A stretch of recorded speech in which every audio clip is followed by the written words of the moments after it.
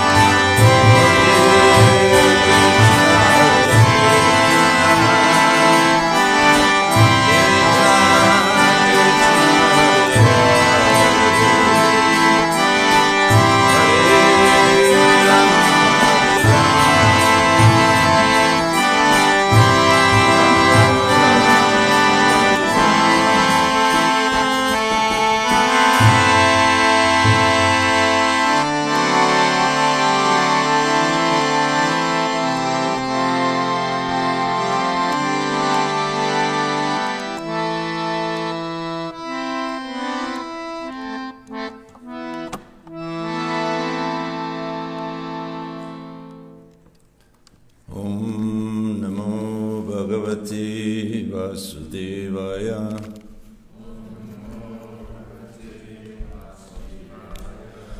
Om Namo Bhagavate Vasudevaya.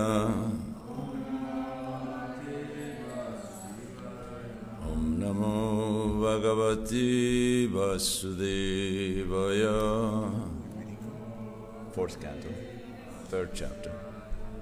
Narayanam namaskritya naram chaiva narottamam devim saraswatim vyasam tato jayamudhirayet nasta prayesha bhadreshu nityam bhagavata sevaya bhagavati uttama shloke bhaktir bhavati naistiki. While our crack team finds the book, we'll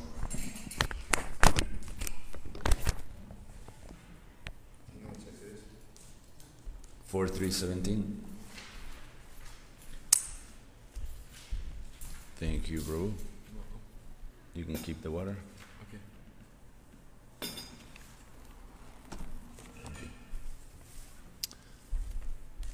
Om Agyanatimirandasya Gyananjana Salakaya Chaksunamilitam Jena Tasmai Shri Gurave Namaha Mukam Karoti Vachalam Angum Langati Grim Yat Kripa Tamaham Vande Shri Gurundiya Taranam Paramananda Madhavam Shri Chaitanyamishwaram. So we are reading back to the fourth canto. We jumped to the 10th canto. And now we are back. 10th canto is all Leela and Krishna's associates. And now back to bickering. This is again good old Daksha, goat-head Daksha, who takes a shot at Shiva again. It was a bad move from Daksha to be envious. I mean, if you have to be envious, and we are all envious to a certain degree, choose someone who is not advanced. This is my advice to you. Just choose someone who is not as advanced as Shiva for sure, because you're going to pay serious interest on your loan there. You never get over it.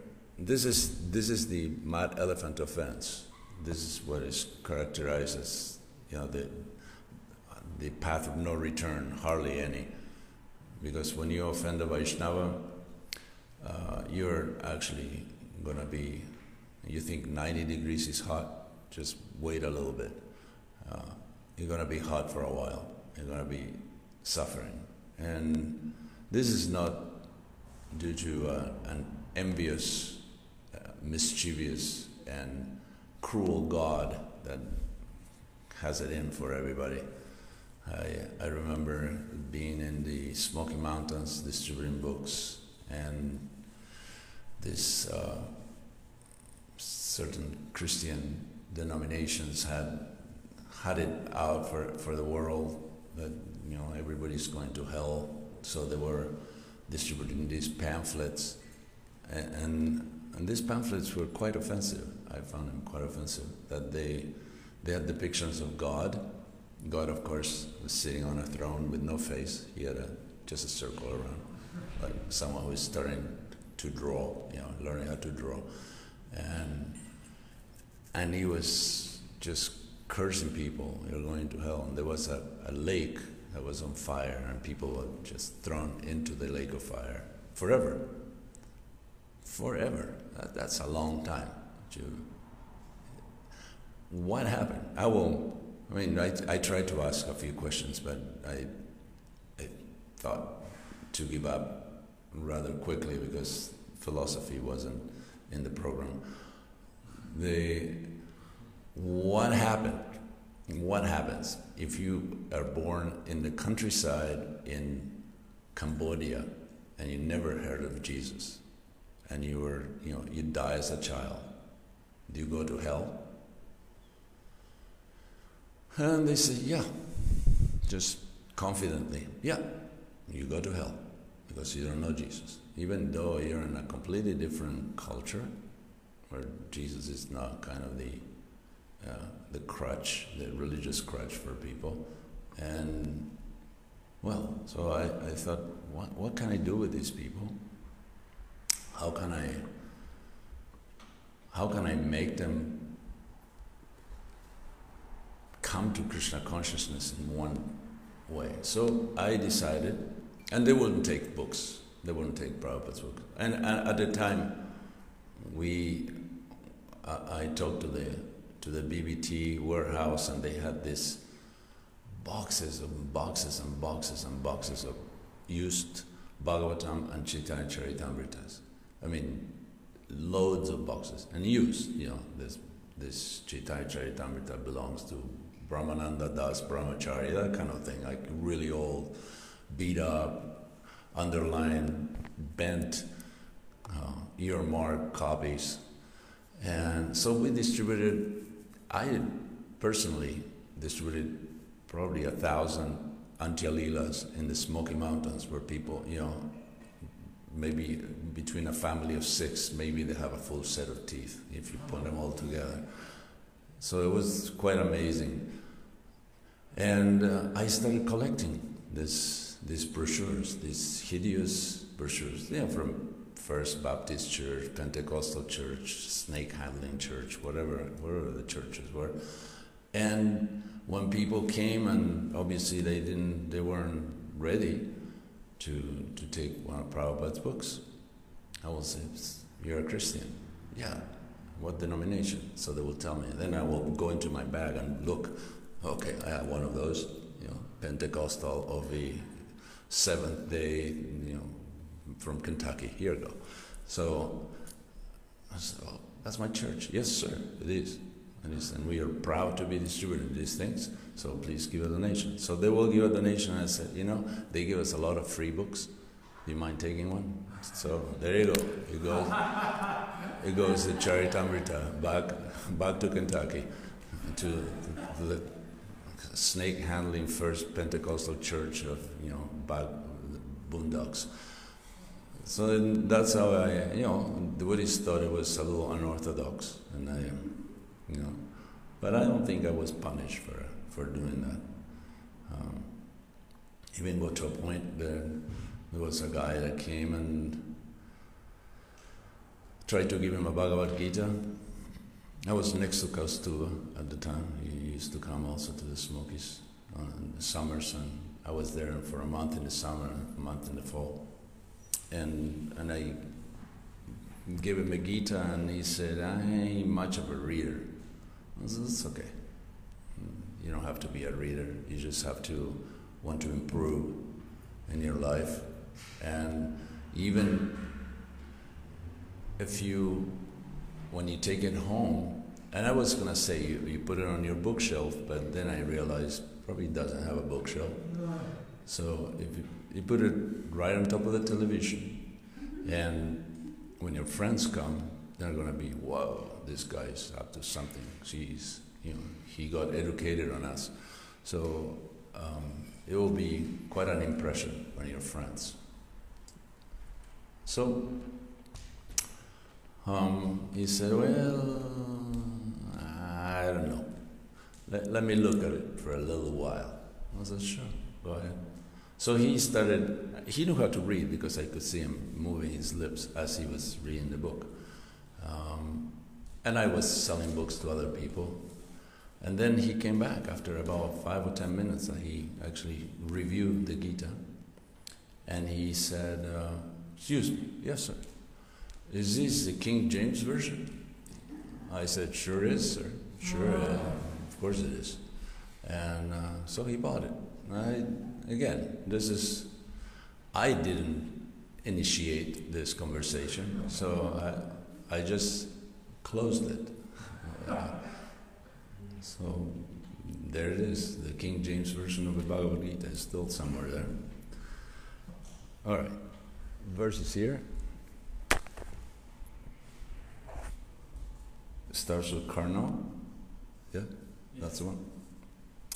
Karna pidaya nirayat yata kalpa ishe.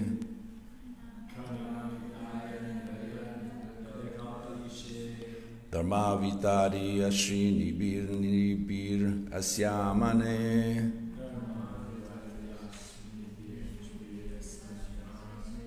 Chindyat prasahya rushatim asatim prabhuschej.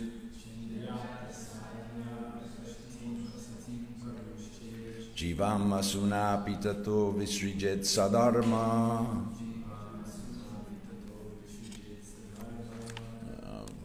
We're going to go just directly into the word-by-word translation and purport by Srila Prabhupada. Karno, both ears, Vidaya, blocking, Nirayat, one should go away, Yat, if, Akalpa, unable, Ishe, the master, Dharma Avitari, the controller of religion, Ashrini, by irresponsible, Nribi, persons, Asyamane, being blasphemed, Chindyat, he should cut, Prasaya, by force, Rusatim, vilifying, as a team of a blasphemer, Prabhu, one is able, Chet, if, Jivam, tongue, Asun, his own life, Api, certainly, Tata, then Visrijet should give up, Sa, that, Dharma, is the process. Translation. No, this is not the verse. It's chapter 3, not chapter 4. Chapter 3? Yeah. Yes. Anyway. I think it's chapter 4. Huh? Let's go back to... We're not on chapter 4, we're on 4:3:17. Yeah. See, this is 4:17. So read the verse that you heard last word. I kind of didn't, but Okay, let's go to the right verse.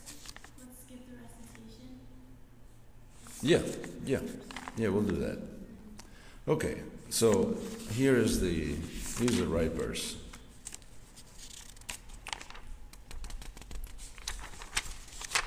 Right verse is 4:3:17, yeah.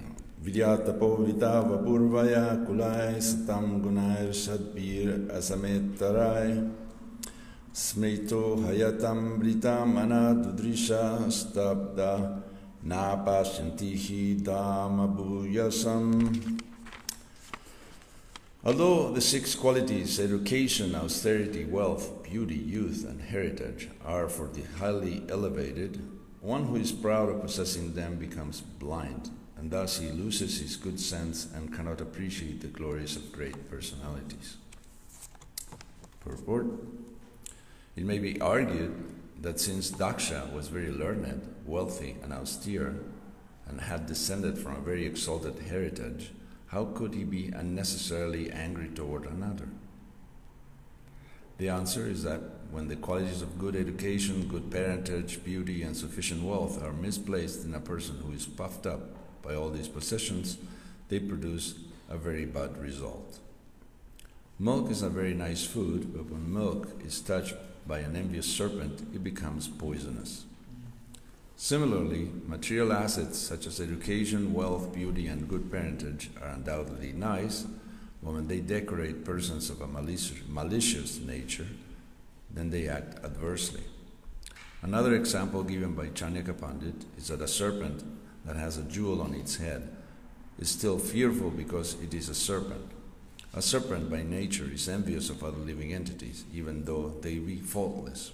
When a serpent bites another creature, it is not necessarily because the other creature is at fault. It is the habit of a serpent to bite innocent creatures. Similarly, although Daksha was qualified by many material assets because he was proud of his possessions and because he was envious, all those qualities were polluted. It is sometimes therefore detrimental for a person advancing in spiritual consciousness or Krishna consciousness to possess such material assets. Kunti Devi, while offering prayers to Krishna, addressed him as a Kinchana Gochara, one who is easily approached by those who are bereft of all material acquisitions.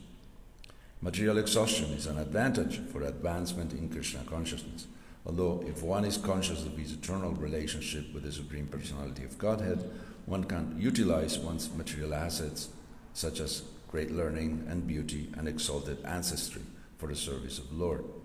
Then such assets become glorious. In other words, unless one is Krishna conscious, all his material possessions are zero. But when this zero is by the side of the Supreme One, it at once increases in value to 10. Unless situated by the side of the Supreme One, 0 is always 0. One may add 100 zeros, but the value will still remain 0. Unless one's material assets are used in Krishna consciousness, they may play havoc and degrade the possessor. By the way, 0 is one of Indian contributions to mathematics. So here is, these are the characteristics of someone with good karma. If you see someone that is beautiful, intelligent, come from a good family, and is educated, it can be understood that this person has good karma, that has performed some pious activities. This is a result of piety. Is this material? But it is a good start, because you don't have to struggle for, I would like to learn this, or I would like to make money in order to buy that, or to go somewhere. These things are automatically there. Or I'm ugly, I will never get the right man or the right woman. So these assets, so-called assets, they only become valuable in contact with Krishna, because otherwise they're just zeros, and you can have unlimited amount of zeros. I have this, I have that, yeah. But if I don't have Krishna, you don't have anything. You have just a bunch of zeros. They have no value whatsoever. So, in this context, Daksha is the one who's being pointed out as the one possessing so many assets. He was very wealthy, very, good looking, and with a good family, and with good education. He knew, he was doing this sacrifice where you have to chant the proper mantras and, get great wealth to acquire all the objects that are utilized in the sacrifice. Yet he chose the wrong way to go about it, because he was very envious of Lord Shiva. And again, envy in the sense of malice, just like Prabhupada used that word, that the cause of our being in the material world is because of envy, and envy in the sense of malice, meaning you not only want what someone else has, because that's just being jealous of someone else's possession or attribute, but you actually don't want the other person to have it. And this is malice. You just want. So, Lord Shiva is an extreme example, as he was always absorbed in thoughts of a supreme person, Sankarshan in this case, and he may not have seen Daksha coming in. He may have been distracted by his absorption in Supreme Lord and didn't get up when everybody got up. But this is, you will hear later in the same chapter that the meaning of obeisances and respect and pranams and so on, you are actually recognizing the super soul within someone's body. You're not offering your obeisances. Jai Prabhu, please accept my humble obeisances. It's not like Bhakta Joe is acknowledging Bhakta Kevin's improvement, that finally he passed the first chapter of the Gita. It is actually that you see that the super soul is situated within this body. And the more one makes spiritual advancement, the more that residence that super soul has taken within the heart of that person is visible. You can see, okay, this person is actually making advancement to the point that he's understanding his or her own nature due to the presence of the super soul. Because Prabhupada said the soul and the super soul, he made a gesture like this, like next to each other, like the two fingers. And there should be communication between the two, but there is some interference, and this interference we know all about, it's madness and illusion and pride and envy and all this anger and lust, etc., greed. This is interference. So it's like I grew up at a time. I grew up in the 50s, so we had a radio, and we'll put the soccer World Cup, and it was played, or a boxing match that was taking place in Japan or somewhere in Europe, and the radio was making all these noises. Mother Nidra, she's young, but she may remember this kind of thing. That you try to synchronize into a particular frequency, and you hear someone speaking, and then all sorts of noises came through. So this is more or less the device that we have right now to communicate with the super soul. We hear a few words here and there, and mostly we hear a lot of noise, a lot of static, a lot of interference. So as a person advances, the interference is clear. It becomes high-tech and hi-fi, and you start hearing, and you get dictation directly from a super soul. Because Krishna is, what job does he have? Why does he hang out in the heart of every living entity if it is not to guide, to accompany, to protect, to enthuse the carrier? That's what he's there for. He's just waiting for you to just get rid of the interference. Just get rid of all these bad qualities so you can hear. And fortunately, because Krishna is smarter than we are, which is not extraordinary to figure out, his advice is better than whatever plans we have, whatever conclusions we arrive to, because he has the right ideas. He's actually always thinking of how to bring us back home. We're all lost in space. We're just in some distant planet, in some city built by men, with the intention of gratifying their senses. That's why Denver was made. It wasn't for the glory of God and the benefit of humankind. I'm sorry to say, for those who are natives and fans of Denver, any other place is the same. Everything was created for sense gratification and exploitation.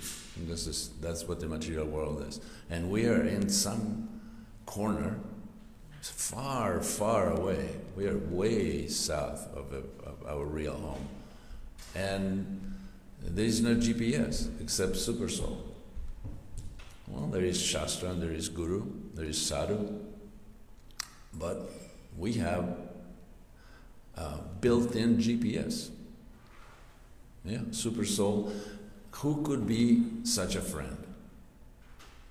Come on, seriously. Let's say you get some, God forbid, knock on wood, and hopefully this is wood. You get into a serious accident where you are actually invalid for a while. You're in the hospital, you can't move. And of course your family will visit you, your friends will visit you, and everybody will send you cards and balloons and chocolate and all that stuff. But what if the rehab is taking a little long? So you're there for a year, 2 years, 5 years. Who's going to show up? First 2 weeks, everybody shows up. After a year, your family, then you can see in their face that they're really not thrilled to come that often. So you give them permission. Yeah, you don't have to. No, don't bother. I'm fine. Just you don't have to come every week or every 2 weeks or every 6 months. So eventually, hardly anybody shows up. They may text you, smiley face. how you doing? What's up? And that's it. That's all you get. One text every so often, you know. And when you text back, that's it. They don't even text back to you. They just. But here we have the case of a super soul who never goes away. Is always with you. It will accompany you, even in the most degraded situations with the most abominable bodies that you may take. It will go with you. It will share that the horrible experiences that you may be having until you wake up and say, oh, I'm so sorry, I missed I completely missed the message, and I should just make amends and wake up and start practicing spiritual life very seriously and take advice from you instead of taking it from my mind and my senses. And you can tell there is a voice waiting for us to tune in, listen without interference, the voice of the super soul. It'll be a great radio station to change to, because our radio station is just the mind. That's all you'll hear all day long, day after day. And then the next day you wake up and exactly, that's what you hear first thing in the morning. You, this, do that, go get me this. So it'll be a great change to get the nectar of Krishna's sweet voice to tell us, okay, now do this, now go there and meet with them, say this. But Krishna always gives you the choice, because he won't give you the full script. You have to make it up according to your own individual taste. Okay, so back to Godhead. Daksha is about to get a little cosmetic surgery in a few verses, where he gets his head comes off. It was worthless anyway. He couldn't think his way out of a paper bag. So Krishna benefits him by getting his head cut off. And Lord Shiva, who was not offended, he was a little disturbed. You know, let's be fair here. He was not happy, and particularly because this involved his wife, and his wife was innocent in one sense. Not completely innocent, but innocent in the sense of she was naive, thinking that it's my family, they will never do this to us. How could my father reject me? Even said that you can go to your spiritual master, your brother, your father, your best friend's house without an invitation. But so she thought, I'll go to the Jagya. I mean, I'm a pet daughter. How could anything go wrong? But Lord Shiva, no, that's the bad idea, because you may be the pet daughter, but you're also my wife. So he will see you as related to me, and therefore you will be humiliated, and he won't be able to take that. That's a terrible thing to do. Anyway, I won't spoil it for you if you haven't read the Bhagavatam yet. But news are coming. Things are not going to stay the same, just like in the material world. All right, let's open up for questions, comments, reflections, or if someone is waking up, welcome to Bhagavatam class.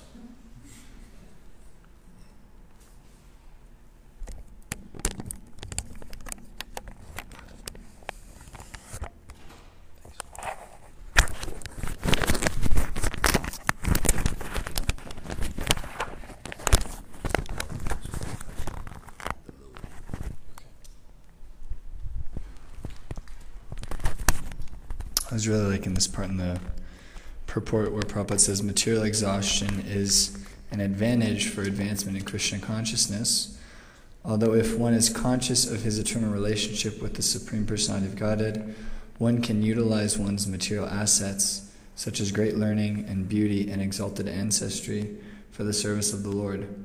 Then such assets become glorious. I wonder if you could describe a little bit where,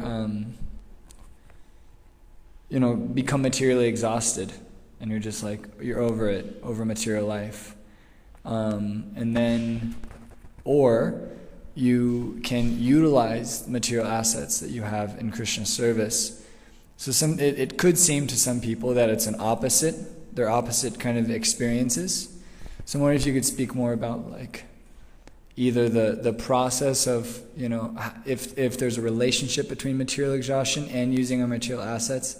Because I'm just thinking of, just as a musician, and then, I know some other devotee artists, that they come to Krishna consciousness and it's like, okay, I give up all of my instruments, I give up all of my things to practice devotional service. So I'm just wondering about like the relationship between the two.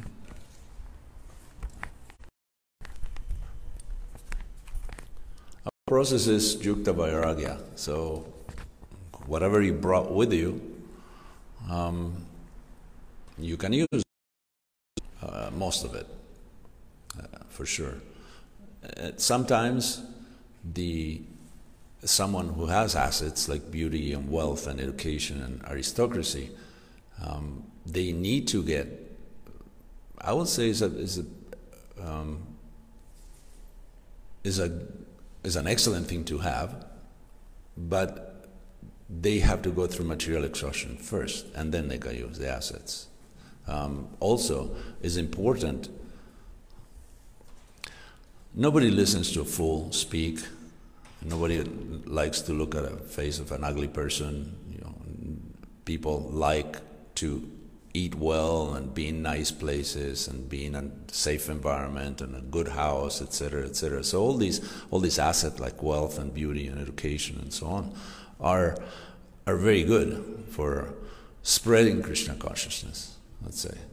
Of course, Prabhupada was a Paramahamsa and obviously not from this planet, and he could have just established himself in the little hut that was built for him in Mayapur.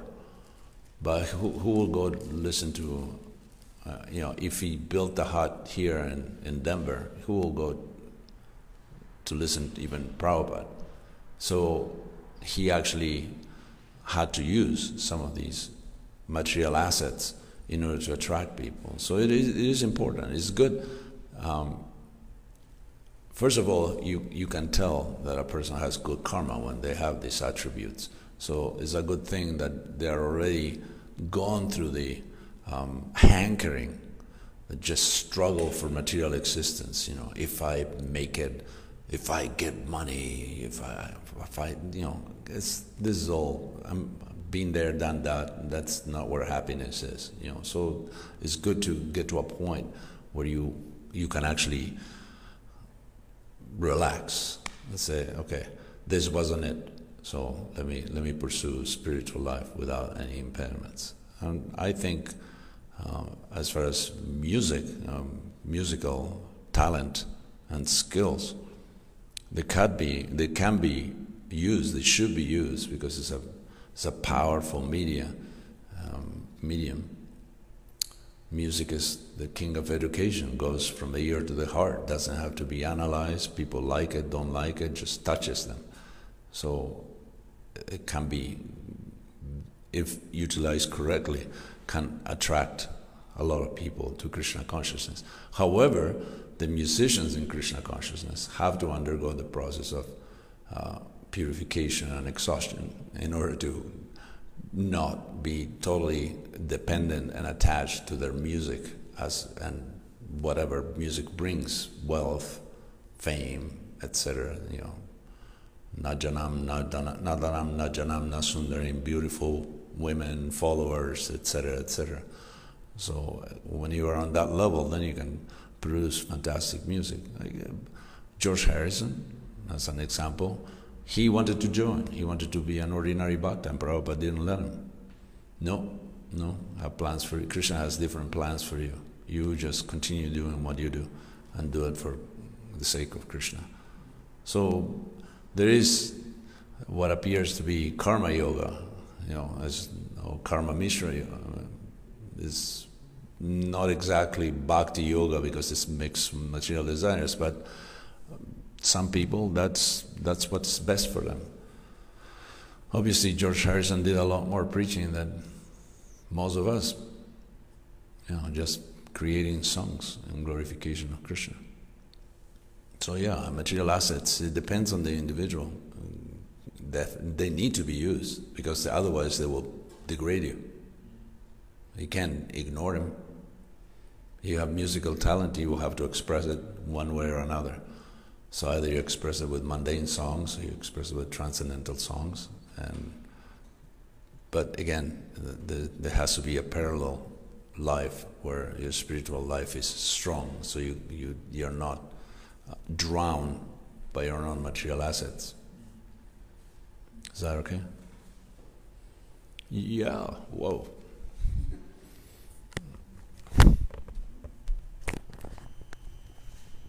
Take a pic. There's Jivan, Sami Pras, Chantakalata, and Mrs. President. She had her hand up first. Early. She had her hand up first. Go for it. Well, she's probably going to tell me if I went on too long. Your kirtan was too long. I really like how you sort of illustrated this point of Super Soul being present. Just like that whole illustration of a person in a situation where, goes on and people are kind of like, we'll see you later. But it really touched me because I think that on a deeper level, there is that sense of loneliness for people in general, that even they're interacting with people, they still feel lonely. Even though they have family, there's still that sense of loneliness because of the need to really feel that someone is also experiencing the experience that one is having. And it's there because we do have someone experiencing it with us, that Super Soul. And that just because of the lack of knowledge and understanding and connection with Super Soul, there's this absence, this loneliness that where is that person who's supposed to be experiencing this with me? And that the loneliness that comes from it. And so I can see that when we have deeper, more substantial exchanges in Krishna consciousness genuinely, then that association helps us become in contact with Super Soul, so we're not lonely. But otherwise, we can be doing so many things with so many different people, but we'll still feel lonely.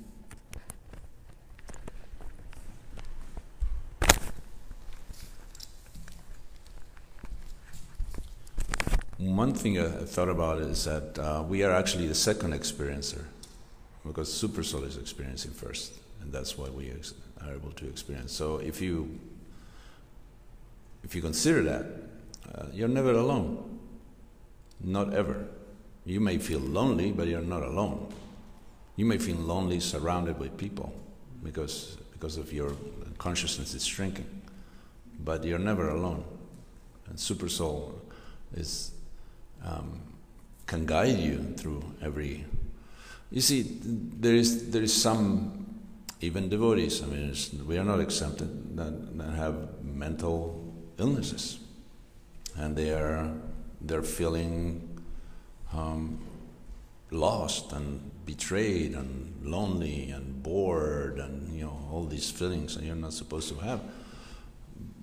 But it's some karma. They have to get through the process of purification. Like if you have a boil, it's like, oh, I'm a devotee, so the boil should go away today. It's not going to go away. You have to wait until you can't lancet immediately. You have to wait until it grows, and there's a lot of pain involved. I know, I had them. These are devotee.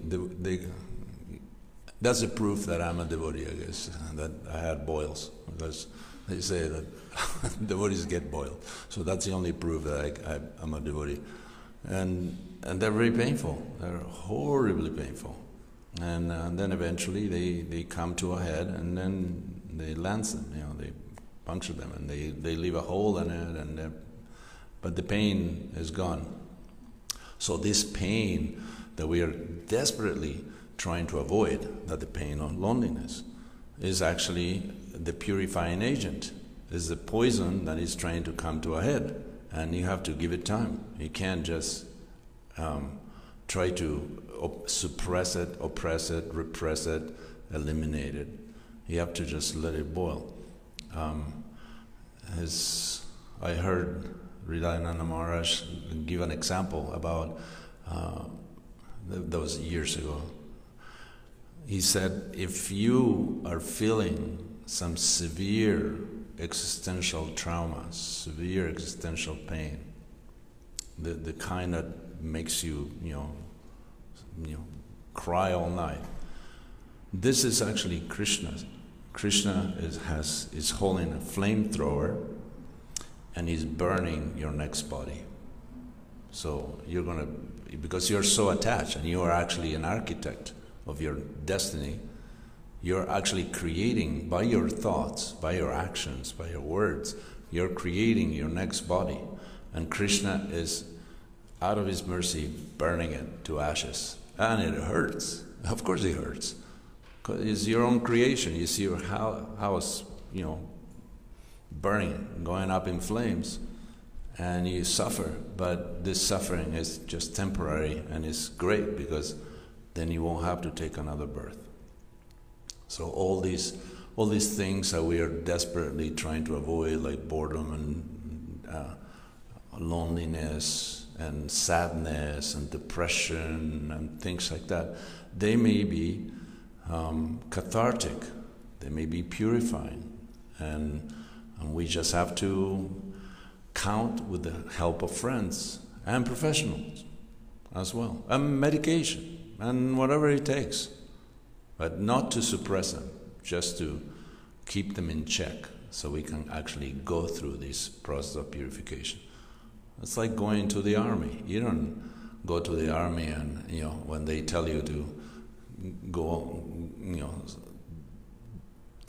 you're out with not sufficient clothes, and you have to be all night, and you don't have anything to eat, and you don't have any shelter, and it's raining, and it's cold, and this and that.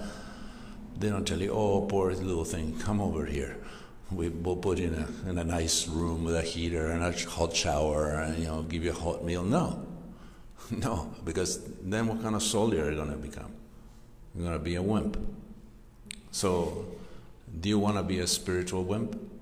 Then avoid all the pain, avoid the loneliness and the depression and the sense, just engage fully in sense gratification. And then you will become a wimp. And as an individual, as a devotee, as anything. So you have to become strong. Just like Bhagavatam class, You say, well, why do I have to go every day to Bhagavatam? I already know that, I read the Bhagavatam. So what? What do you know? This is the process of purification. You have to regularly attend Bhagavatam, and you have to hear, because I've seen it. Those who are not strong with the philosophy and the sadhana, they're not going to stick around. You're going to see them, on Janmashtami, and that's about it. That's about it. So let's embrace the pain, not in a masochistic way. Let's embrace it in a way that is therapeutic. Let things come to us. Whatever is coming to us is destined to come anyway. And if you avoid it, all you do is postponing the event. Right now, whenever you hit your lowest, that is the perfect moment for you to deal with it. Krishna is bringing it at the right time. And if you avoid it, then Krishna will be forced to reschedule it. It's not like, you got rid of it. No, Krishna will reschedule it. And at that time that it's going to be rescheduled, you may not be ready for it. You may not be ready. You probably won't be as well prepared. So let it happen now. Sorry, I went on too long.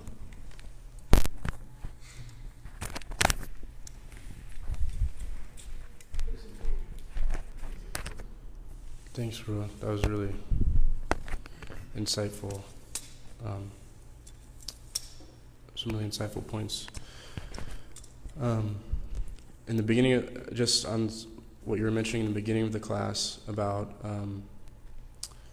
Daksha's envy towards Shiva, you said it better not to be envious of someone who's advanced. So one time, Giriraj Maharaj asked Prabhupada about envy, and Srila Prabhupada said, envy means not liking someone. He said, so if you're going to not like someone, you should not like the non-devotees. You shouldn't not like the devotees. And I had a question, but maybe you can ask later.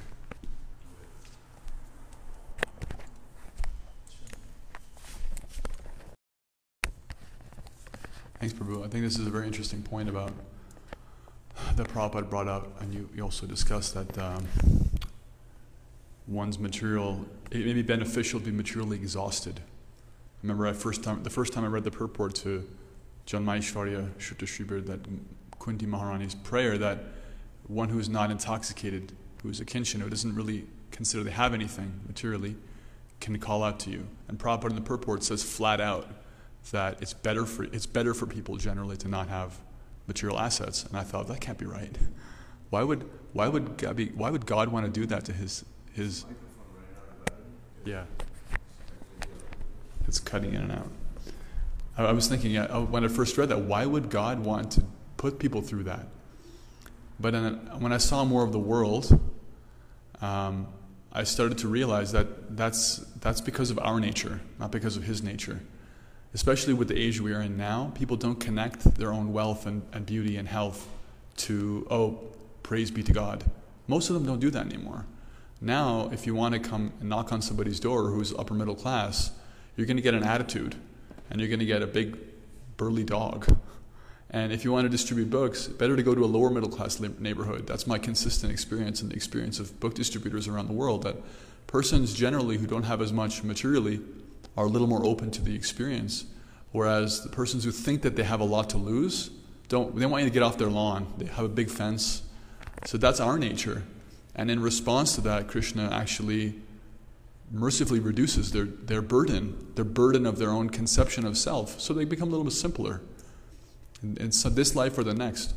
And I was thinking how that's a really bitter pill to swallow, but if we actually understand that tendency that we have ourselves, then we'll be very eager to use whatever we have right now and not go down that path. Because all those people you see who are very humbled by their circumstances probably had something and became intoxicated by it and misused it. Because frankly, from what I can see, almost everybody in the world who has something misuses it these days because they're not taught how to use it. If you're attractive, you use it as a lever for economic gain. If you're wealthy, you use it as a lever for your sense gratification. It's just nonsense. No one really is taught how to use these things. So they actually, in this age, end up degrading more often than not without an education, without a spiritual education, even a beginning of a spiritual education. So as soon as someone realizes, wow, okay, no, this is actually how the universe works. I have a responsibility, like you said, I have a responsibility. If I am inclined to make music, I have to do that for Krishna. It's a burden on me otherwise. Like, I'm going to be driven against my will to make music. I'll be finding me in an alley somewhere, putting out a guitar solo for a Pearl Jam record or something. Like, it's not going to be good. I mean, nothing against Pearl Jam, but it's no kirtan. So, yeah, just appreciating your point, just from what I've seen of the world and being a book distributor, that it's true. It's a little bit awkward to accept it and not very palatable, but this is our disease.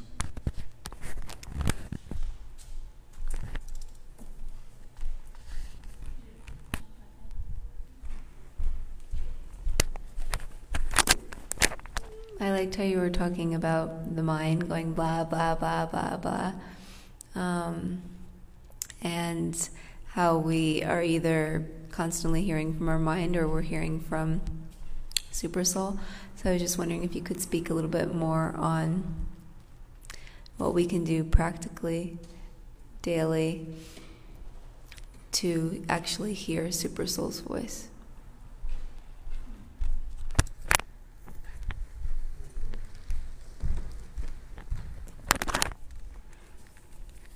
Well, I can't give you a technique, but I will tell you that the mind cannot be curbed by force.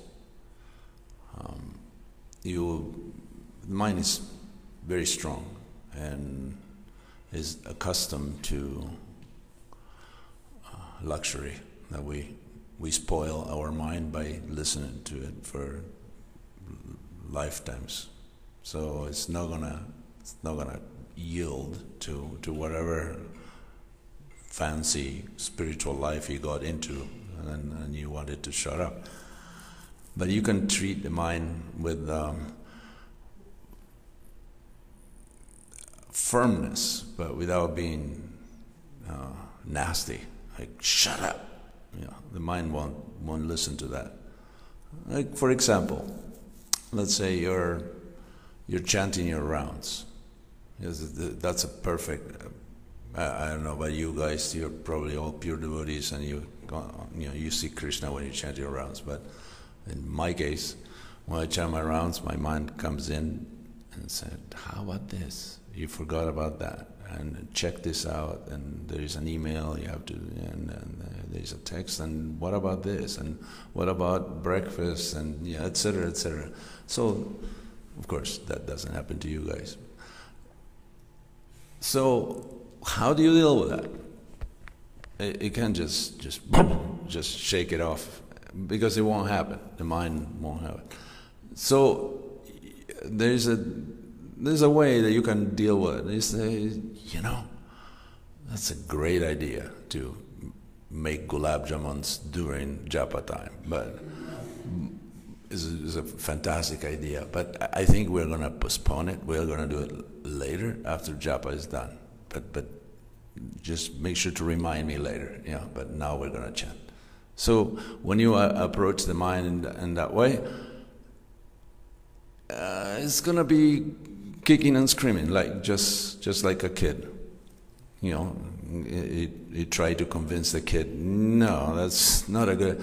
Yeah, jumping from a skyscraper with an umbrella is not such a good idea. It sounds like very exciting adventure. Yeah, sure, but it's not a good idea. So the mind is always proposing stuff like that. Let's jump out of the 40th floor with an umbrella and see what happens.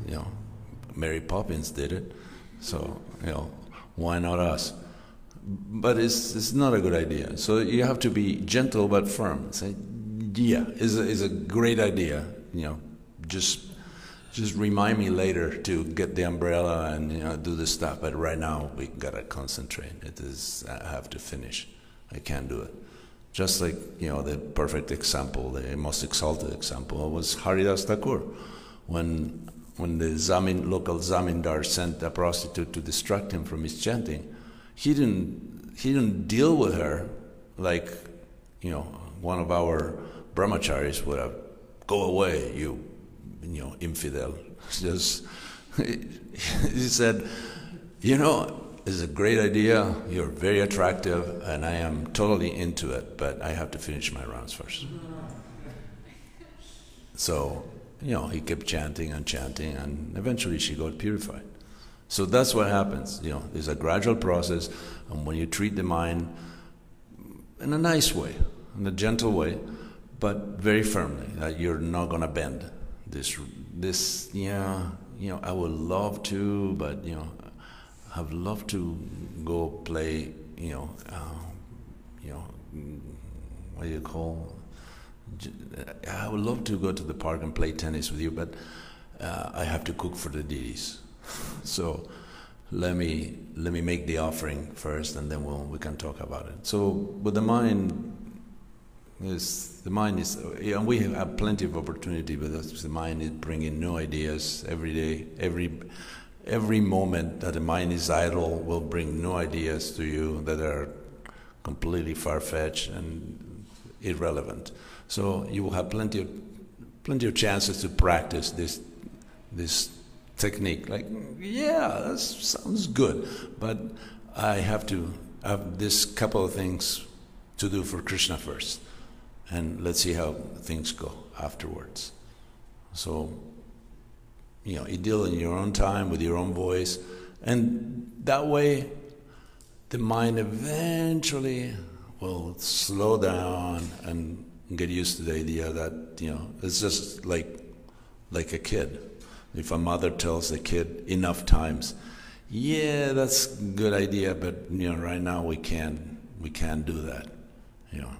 Like go to the supermarket and try to take a kid that is untrained into the supermarket, and he just wants to grab everything that is colorful and sweet out of the shelves and put it in the cart. And the mother has to train him up. No, that's not good for you, or we don't have money for that, or that's not for us, or has the wrong ingredients. You just constantly train. You can't just bark at the kid and consider it done. So you can't bark at your mind and consider it done. It won't happen. The mind will come back and insist, but with patience and determination and enthusiasm, just like what Rupa Goswami recommends in the Upadeshamrita. If you do that, if you treat the mind with respect but distance and firmness, and don't become discouraged, then the mind will cooperate. Because the mind is also your best friend. It may be your worst enemy right now, but it's also your best friend. You can make your mind work for you, and not, quit. But you can't quit your job until you have a new job, right? So you've been working for the mind for a long time. That's your job. So that will be your job for a while, and then eventually you will have enough assets to make your mind work for you. But don't quit your job yet, because it's hasn't happened. And sometimes you get a glimpse of mercy. Rare, but you get a glimpse of mercy. I remember I was in Buenos Aires, Argentina. I didn't join there. I was born there, but I spent a couple of months. I was at the temple, and it was hard times. The devotees were underground. The police and the army took over the country, and it was persecution and abuse and upheaval and financial crisis and everything else. And we couldn't preach. We couldn't wear tilak. Couldn't do kirtan. Had to be very quiet. Had to be in a padded room, totally insulated. So I asked Krishna for a gift, for a little relief from that oppressive situation. I said, okay, today is my birthday. It was. And I would love to remember Radharaman's lotus feet all day, if possible, if it's not too much to ask. And it happened. It clicked. And no matter what I did, I was completely conscious of Radharaman's lotus feet. I could see him in my mind's eye all day, for many hours. So it is possible. You may get a little mercy like that, a few drops, but eventually your mind will cooperate, and you actually will see Krishna. You will see Super Soul. You will see the deities as Krishna himself. Himself. Because Krishna is there. It's just that we can't understand it right now. We can't see it because we have so many other things going on. But eventually you will get to that point. So don't be discouraged. You always have to keep this optimistic viewpoint that it will happen in its own time, whenever Krishna wants. So that's what patience is to wait for when the time is right. not try to anticipate it, I want it now. That's what patience is, to wait for Krishna's timing. I went on for too long, so we're going to stop here. I apologize to all of you, and because I didn't ask for blessings from the Vaishnavas to speak something before, I'm asking now. So please forgive me and give me your blessing so I can say something coherent after the class is over. Yeah? Thank you. Hare Krishna. Glory to Srila Prabhupada.